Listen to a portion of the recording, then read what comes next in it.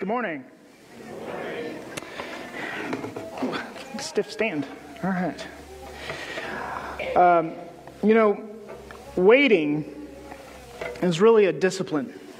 And you've probably heard us use words like that before, disciplines with other things. And we as shepherds, we want to teach more about like spiritual disciplines and stuff like that later on. But for today, I just want us to kind of just wrap our heads around the idea that waiting is a discipline. Now, when I use the word discipline, we think of that in two different ways.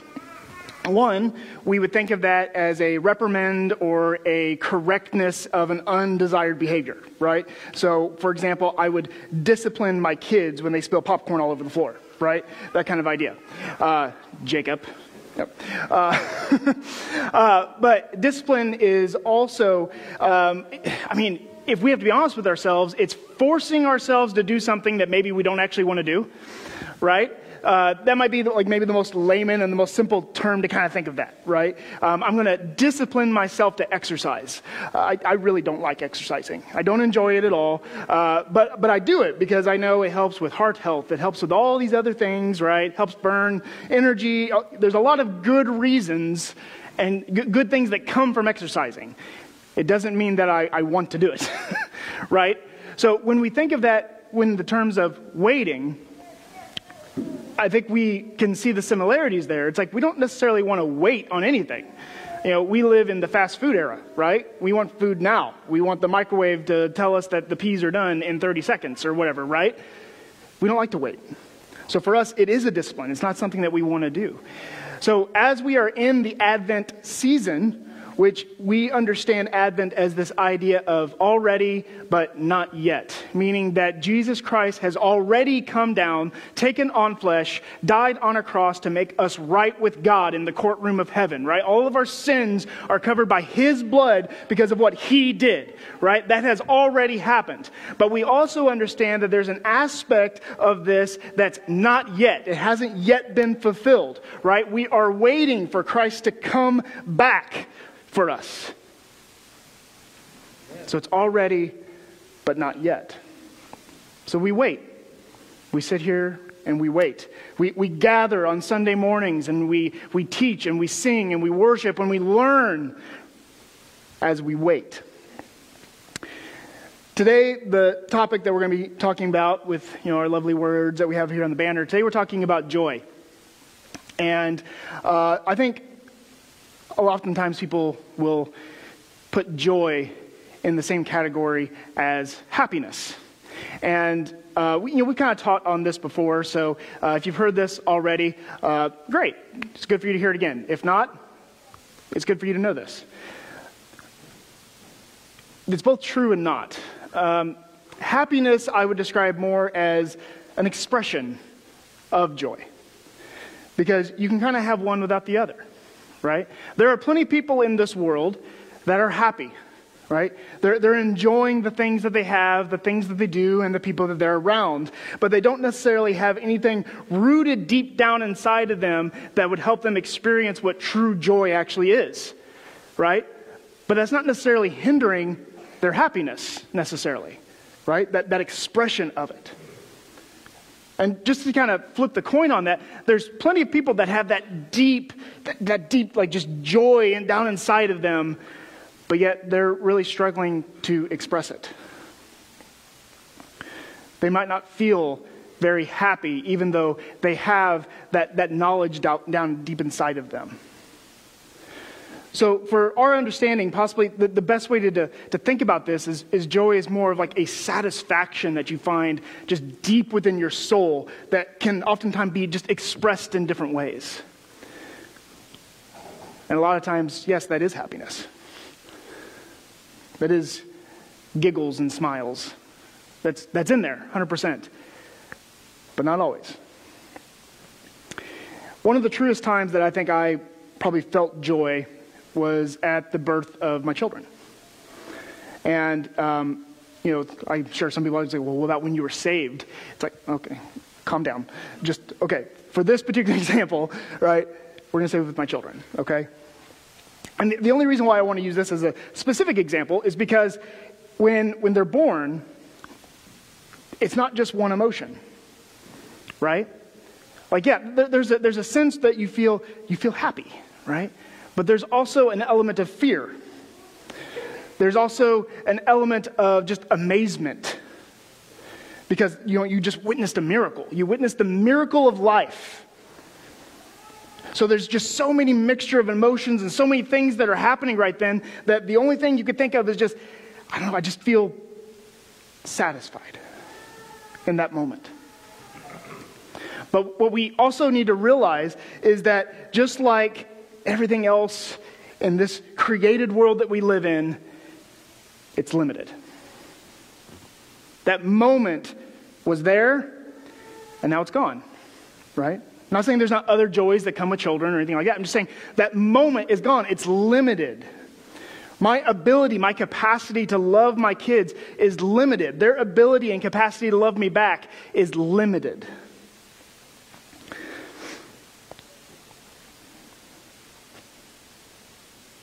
The thing is, you will never find true joy if you continue to root it in things you can accomplish.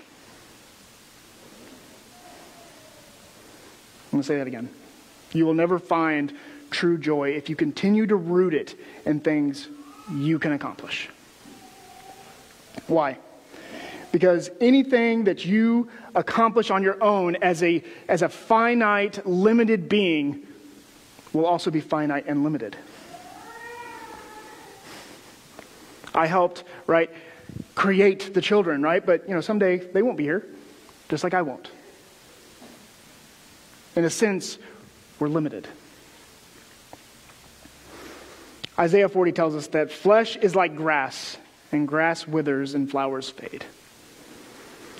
But let me be clear. So there's nothing wrong with finding joy in these things, right? Finding joy in your children, finding joy in events, finding joy in whatever thing you would want to put in that category, right? There's nothing wrong with that. And I'm not saying that we necessarily just say, well, it's not worth it, right? Dust to dust, ashes to ashes, let's move on, right? There's nothing wrong with that. In fact, actually, the Bible lays out several different ways on how that's actually not true, right? So if we read, even in Psalm 65:12, in that we find out that when God created everything, right, in Genesis 1, He created everything and said that it is good, right? So it's okay to enjoy good things from God. So Psalm 65:12 says this: the grasslands of the wilderness overflow. The hills are clothed with gladness. So when we go out and you see the beauty of like trees and rivers and lakes and oceans and all this other thing, like it's okay to sit there and just kind of soak that in and feel a sense of just satisfaction and joy within you when you admire the creation that God has given us. This is an okay thing to do. We've only mentioned it like one time, but we are starting a troop for Trail Life here. And it's what Trail Life is it's a Christian scouting program for boys. That's what it is. So we're going to be charting one of the troops here. And one of the things that we get to do with that is point the boys to how, like, the beauty of God's creation. Right? You take them on hikes, you take them fishing, you should show them all this stuff and just let them just soak that in, understanding that we have a good God that created good things for us. And they get to find enjoyment in those things. It's actually really fun. This isn't in my notes, but it's actually really funny when you think of the word enjoy and read about the source literature of that kind of stuff. If you really break it down, it's kind of simple to think about. So you think in joy, right? And there's a lot of roots there. It's actually got some French and some Latin to it. But in a sense, what it actually does is turn joy into more of a noun. So kind of like thinking you swim in a pool kind of thing. So when you enjoy something, you're literally in joy kind of thing. It's really kind of interesting. So when we are enjoying something, it's like we're basking in that joyfulness, right? Or, taking enjoyment in events and weddings. For example, Jeremiah 33:11, the voice of mirth and the voice of gladness, the voice of the bridegroom and the voice of the bride, the voices of those who sing as they bring thank offerings to the house of the Lord. Finding joy in our children. Proverbs 23:24. The father of the righteous will greatly rejoice. He who fathers a son will be glad in him. All great things to be joyful in, but still yet limited. Because at the end of the day, having joy in like events and places and gatherings, like eventually your favorite restaurant's going to close. Eventually the party's going to end, right? Traditions die out. Growing up, the big tradition in my family was we would gather at my grandmother's house in Iberia, Missouri, in a house that's about 1,200 square feet, and there'd be at least 65 people there. And the kids loved it, and the adults were miserable. It was amazing. And I haven't done that since junior high. High school, round in there. And eventually, things fade, and seasons end.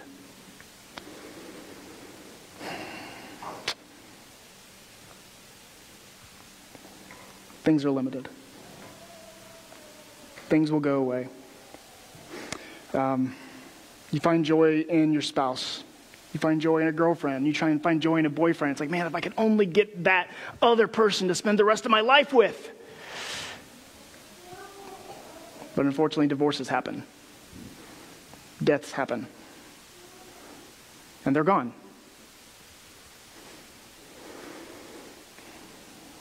See, even having joy in your children, I think everyone would agree one of the toughest relationships you can have is whenever your children and your parent have a wedge and they no longer get along.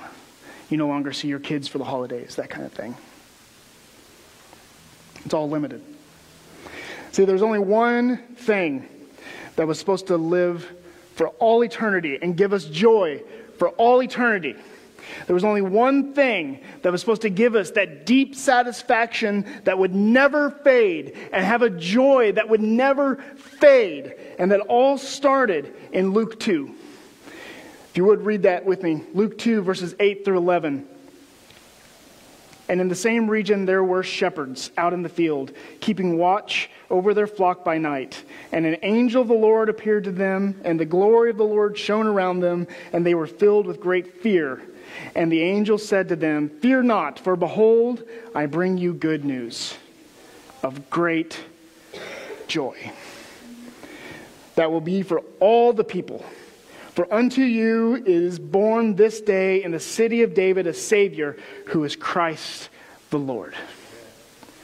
There is only one person that was meant to bring us great joy for all eternity, and that is Christ. Everything else is limited. Everything else lacks the capacity to fulfill the satisfaction that your soul requires.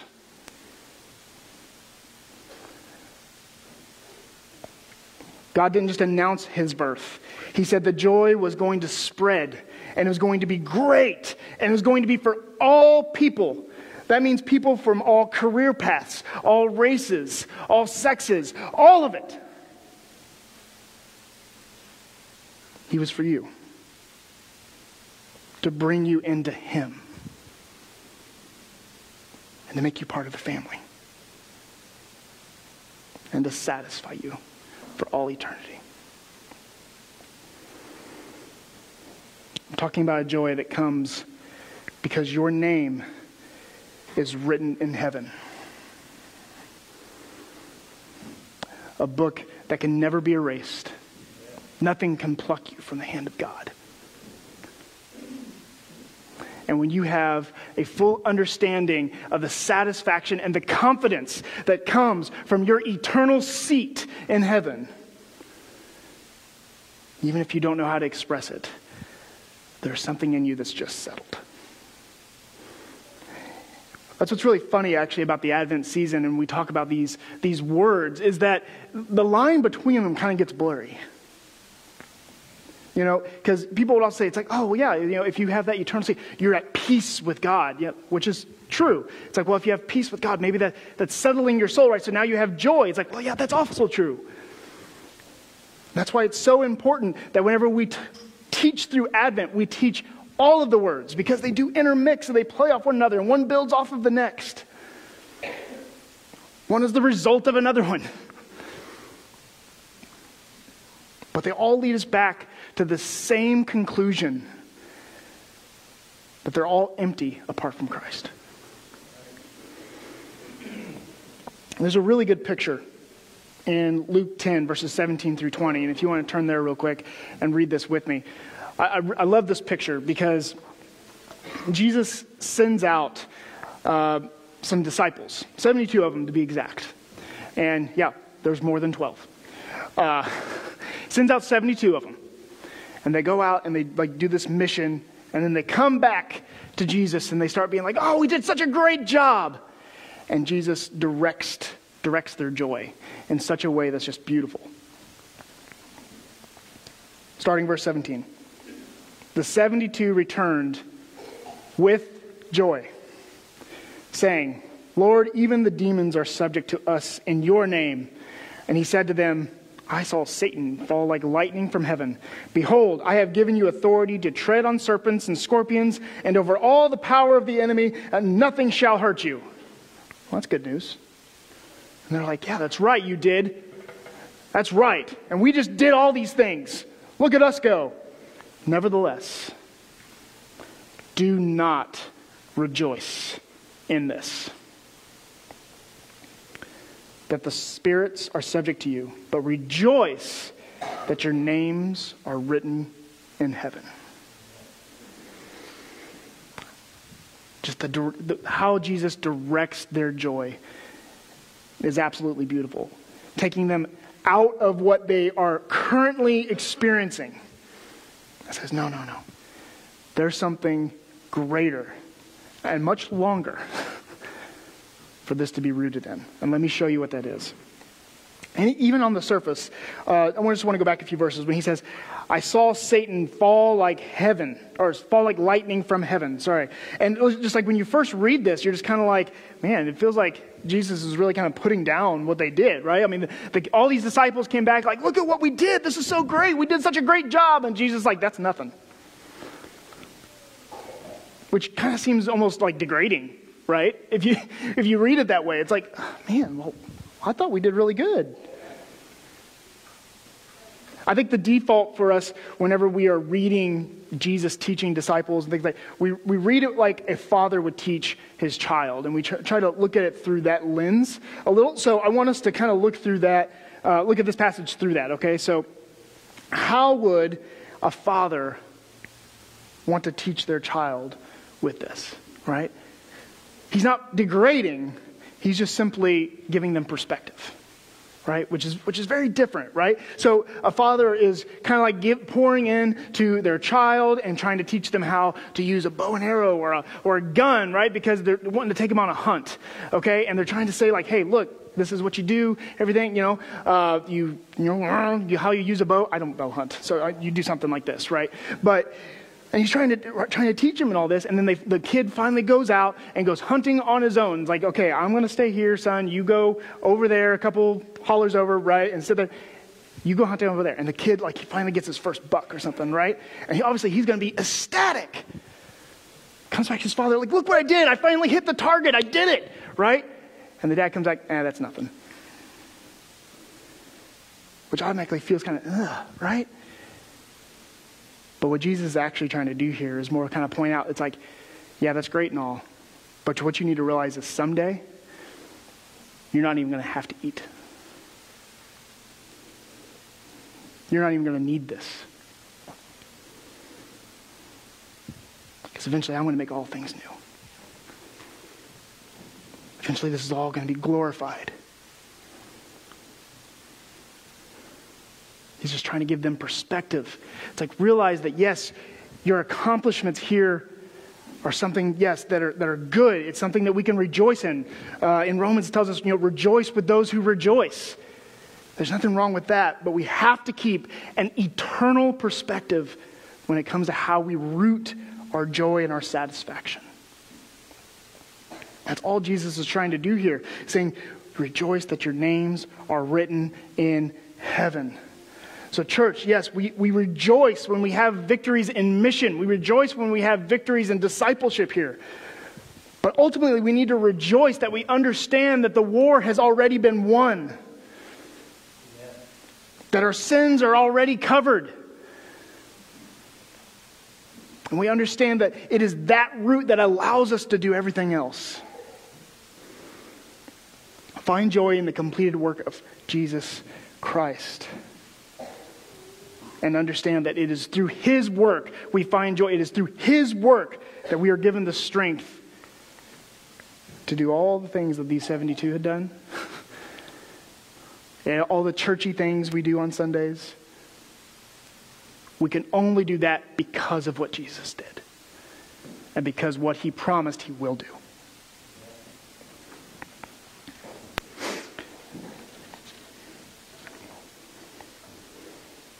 Maybe you're struggling this morning.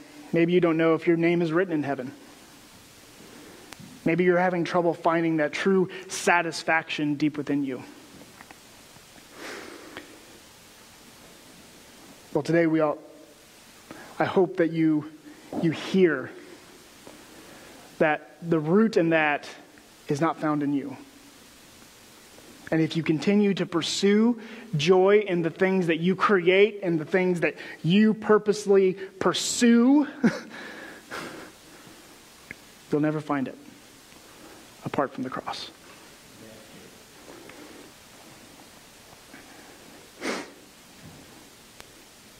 There are things that we struggle with every day. There are things that make it hard to show and express our joy. And even the Bible kind of contradicts almost, it seems. 1 Thessalonians 5 says, "Rejoice always and give thanks in all circumstances and be joyful in hope." It's like in all circumstances? In everything? Because there are plenty of things that I'm probably not very joyful about.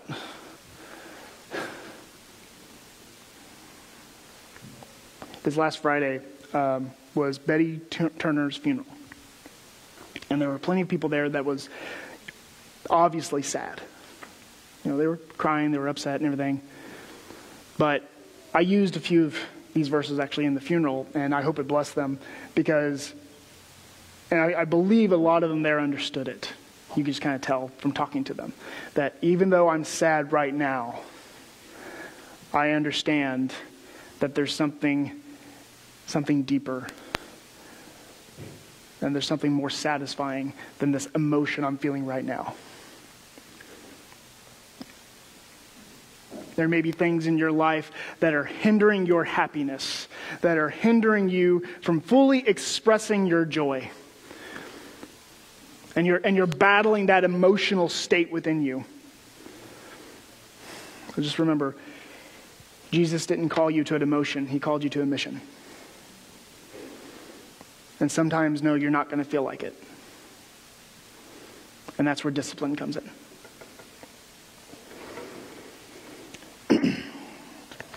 And this morning I did want to give, before we close here, some practical ideas of how we can help build joy within us and lean on Christ and what He's trying to teach us. Because like we are here in Advent, we are anticipating the next good thing.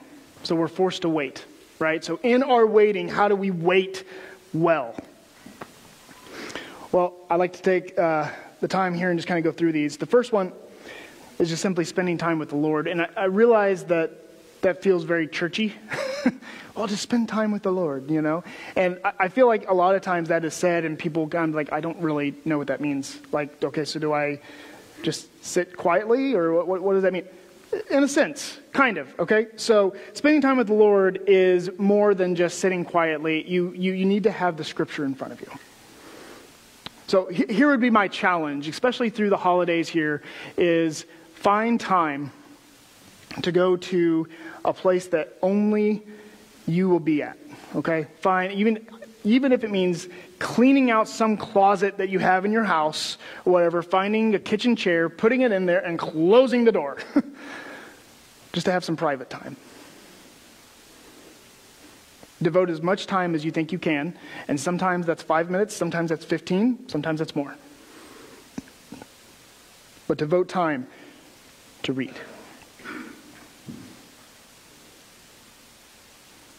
And some people like the old adage, right? You take the Bible, you just kind of open up to a random page, like, there, now God is speaking to me, right?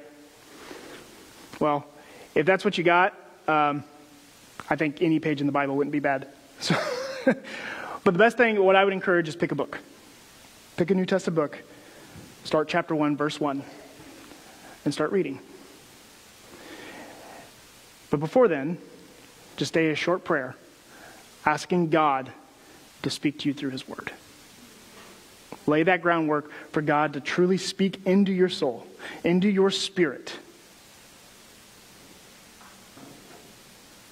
And start reading. See, to hear that still small voice, you need to become still and small. Sometimes you need to take your worries and realize that they're not as big as you think. And realize the most important thing to do right now is pray, read, and listen.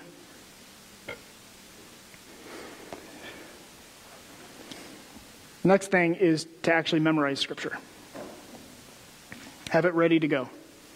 If you're feeling your happiness being sucked out of you from either your boss or your spouse, your kids, your proverbial social media stones that people want to throw at you, whatever it may be, and you just feel that life being sucked out of you, just have some Scripture ready. And I have some right here, if you would allow me to read them and basically just pray them over you real quick. Here are just a few. Psalm 28:7. The Lord is my strength and shield. I trust him with all my heart. He helps me, and my heart is filled with joy. I burst out in songs of thanksgiving. Second one is in James, chapter 1, verses 1 through 2, or verses 2 through 3, apologize. Consider it pure joy, my brothers and sisters, whenever you face trials of many kinds, because you know that the testing of your faith produces perseverance. Psalm 118:24. This is the day the Lord has made. Let us rejoice and be glad in it. That's a good one to memorize. Proverbs 12:20. Deceit is in the hearts of those who plot evil, but those who promote peace have joy. Just want to pray those over you this morning. If anyone would like those four, I'm more than willing to share my notes with you, and you can have those. But feel free to pray and just simply ask, man, Lord, speak to me. There may be there are so many scriptures, right? There may be one that really speaks to you. Have the Lord direct you in that. And finally, give of yourself. Timothy Keller wrote a really good book. It's about that big, like that. So it's a glorified pamphlet, is what it is. But it's really good, and it's called The Art of Self-Forgetfulness.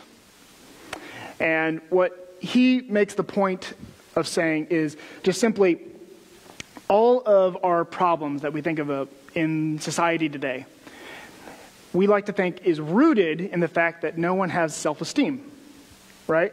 I do all of these self-damaging things. I am mean to other people. I have anxiety. I have all of these other things, right? Because I don't have confidence in myself. I am lowly. I am I'm not worth it. Those kinds of things. And he actually says, no. We actually think too highly of ourselves. The reason why I have anxiety is because I think that my to-do list is the most important thing. The reason why I am depressed is because I don't have the fancy car like this other person does. And I deserve it. Now, these might not be words that you actually say. You don't even realize that maybe that's what it is. But it's just his theory, right? His theory is that, no, we actually think too highly of ourselves. And if we were to simply forget ourselves for 5 minutes and put ourselves aside and realize that Christ is actually the most important thing, and his mission on this earth is the most important thing, we may find out that our anxiety, our depression, and all of our other things may simply go away. So the third thing, and this isn't just because I'm the mission guy, but I would say maybe we need to start practicing a little bit of self-forgetfulness.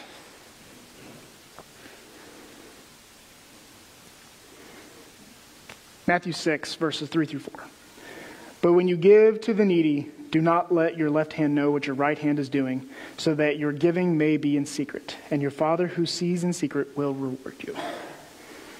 But love your enemies, Luke 6, verse 35, and do good and lend, expecting nothing in return, and your reward will be great, and you will be sons of the Most High, for he is kind to the ungrateful and the he is kind to the ungrateful and the evil.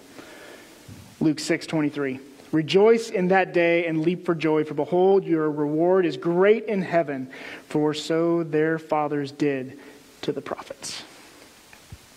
Something we point to a lot at this church, and we live by it, is the Great Commission here in Matthew 28, verses 18 through 20. Go therefore and make disciples. Church, we understand that there are things that happen in this church and every other church that requires our attention just to keep the lights on, everything like that. But we have to understand that this church is not the most important thing.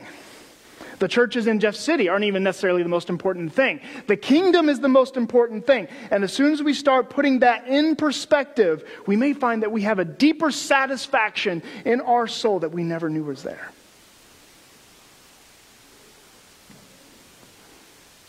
As we move to close, and I invite Nathan back up.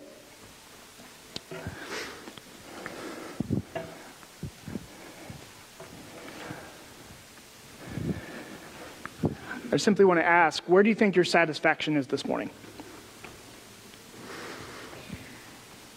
Where do you feel your joy is rooted? Or do you feel like, man, I'm not joyful at all. In fact, I'm kind of grumpy. Right? It's Christmas time. Who here is a Grinch? Do it. Raise your hand. Thank you, Jimmy. Called out. Happiness isn't necessarily going to happen from your joy, right? There are things in this world that are hard. There are things in this world every day that can make that hard to express. But sometimes, if we learn to just forget about ourselves for a little bit, and realize there's something much deeper that we're called to, and something much deeper that Christ put in us, we may find that whenever people see us and see how joyful we are, they see that happiness and that joy just flowing out of us, we actually start living out the song, Joy to the World. Because it's kind of hard to bring people to Christ and say, yes, it's the best thing that ever happened. He will satisfy you and just all this forgiveness. Right? We say all those things. It's like, but you're grumpy. How is that helpful? Maybe you just need to forget about it. Find peace and rest in the finished work of Christ. And maybe that's what you're struggling with this morning.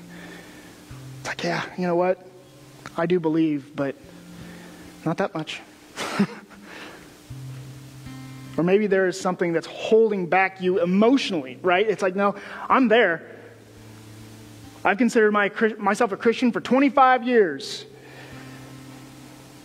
But I really struggle to put a smile on my face. Maybe that's you. Maybe you need to memorize Scripture. Maybe you need time with the Lord. Or maybe you just need to forget and give of yourself. So as we move to our response time, I would ask that you pray about that. And truly ask yourself, man, what is hindering this in me? Where's this bitterness coming from?